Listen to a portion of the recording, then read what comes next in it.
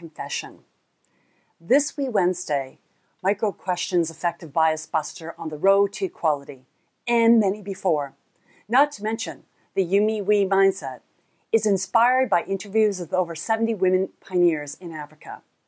What you may not know is by profiling these leaders, I have another objective: to expose the world to knowledge, innovation, and leadership that so many of these women in developing countries possess. Their goal is to transform their communities, country, and continent. The question is, do first world countries have an unconscious bias to learn from those in developing countries? Hello, I'm Suzanne F. Stevens, Conscious Contribution Cultivator for the You Me We group. Welcome to Wee Wednesdays, a short weekly video infusion of how to maximize your meaning by consciously contributing to your community, country, or beyond. During one of my interviews with a women business leader from South Africa, she shared while in the United Kingdom at a leadership summit.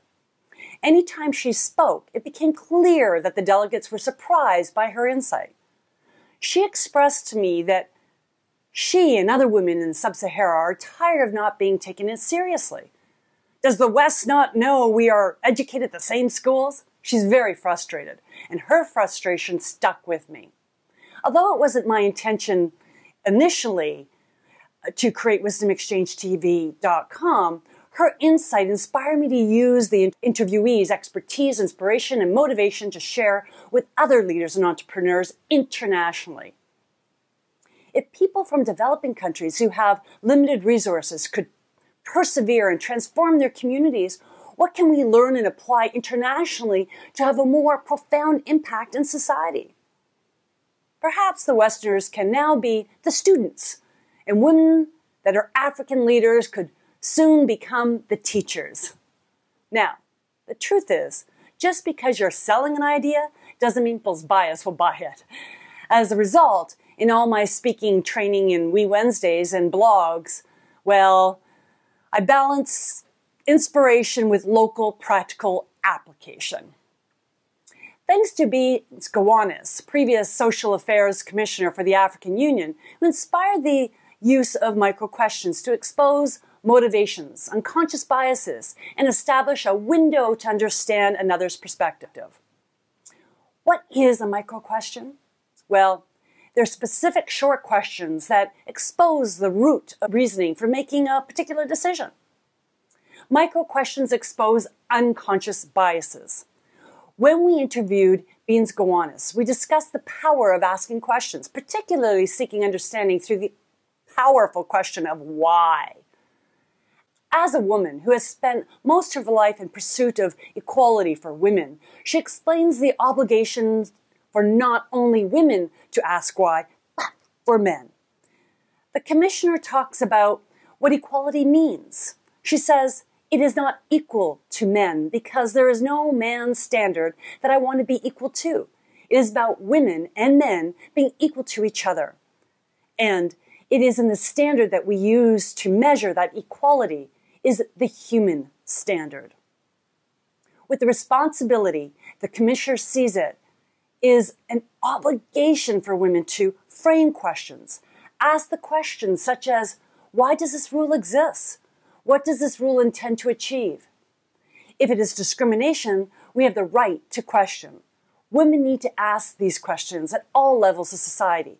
If they are leaders in parliament, they must not accept the status quo. And if they are leaders of their organization, they must not accept practices that alienate women and deny them opportunity. If they are leaders of their family, they need to treat all their children as capable and have the right to achieve their potential. And if you are a child, just as a leader of your life, you need to ask, why does my brother not help with the dishes?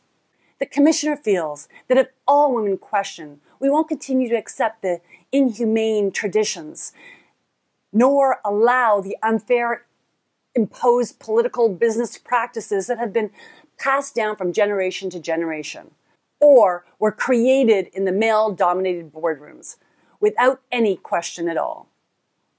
This responsibility does not start and stop with women. Men, too, should want to seek equality for women. As the commissioner explains, men should be asking themselves, Why have I lived such a privileged life? Why do we do the things we do? Why am I treated as a superior to a woman? Many women I have interviewed agree that there are consequences to being vocal, from speaking up for one's rights to question a man privately or publicly. Common accusations are that she may want to become a man, or she is power hungry, or that she is too ambitious. The past commissioner handles these accusations in a similar way to promoting equality, and that is to ask questions. Is it wrong to be ambitious? Is it wrong to have power? Although the above comments are in the African context, Westerners too were stuck in some old paradigms. That is until 2018, when these issues resurfaced and momentum has been reignited with the Me Too movement. With persistence, micro questions will move us to understanding, then to busting biases.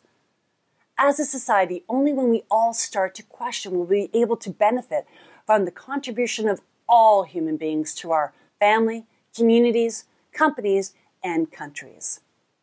Asking and understanding each other's perspective will be the only way to bring about positive change, where all people can be treated as equal according to the human standard.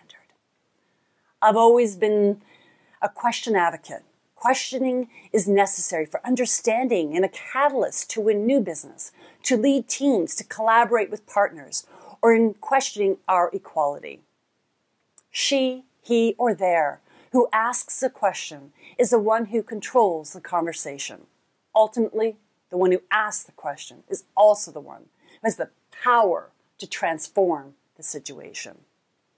When it comes to your future and your societies, a few questions can lead to understanding and be the foundation of positive change for all mankind. Thank you, Beans, for being a bias buster and providing micro questions to expose unconscious biases. No matter what your role, ask someone why this week.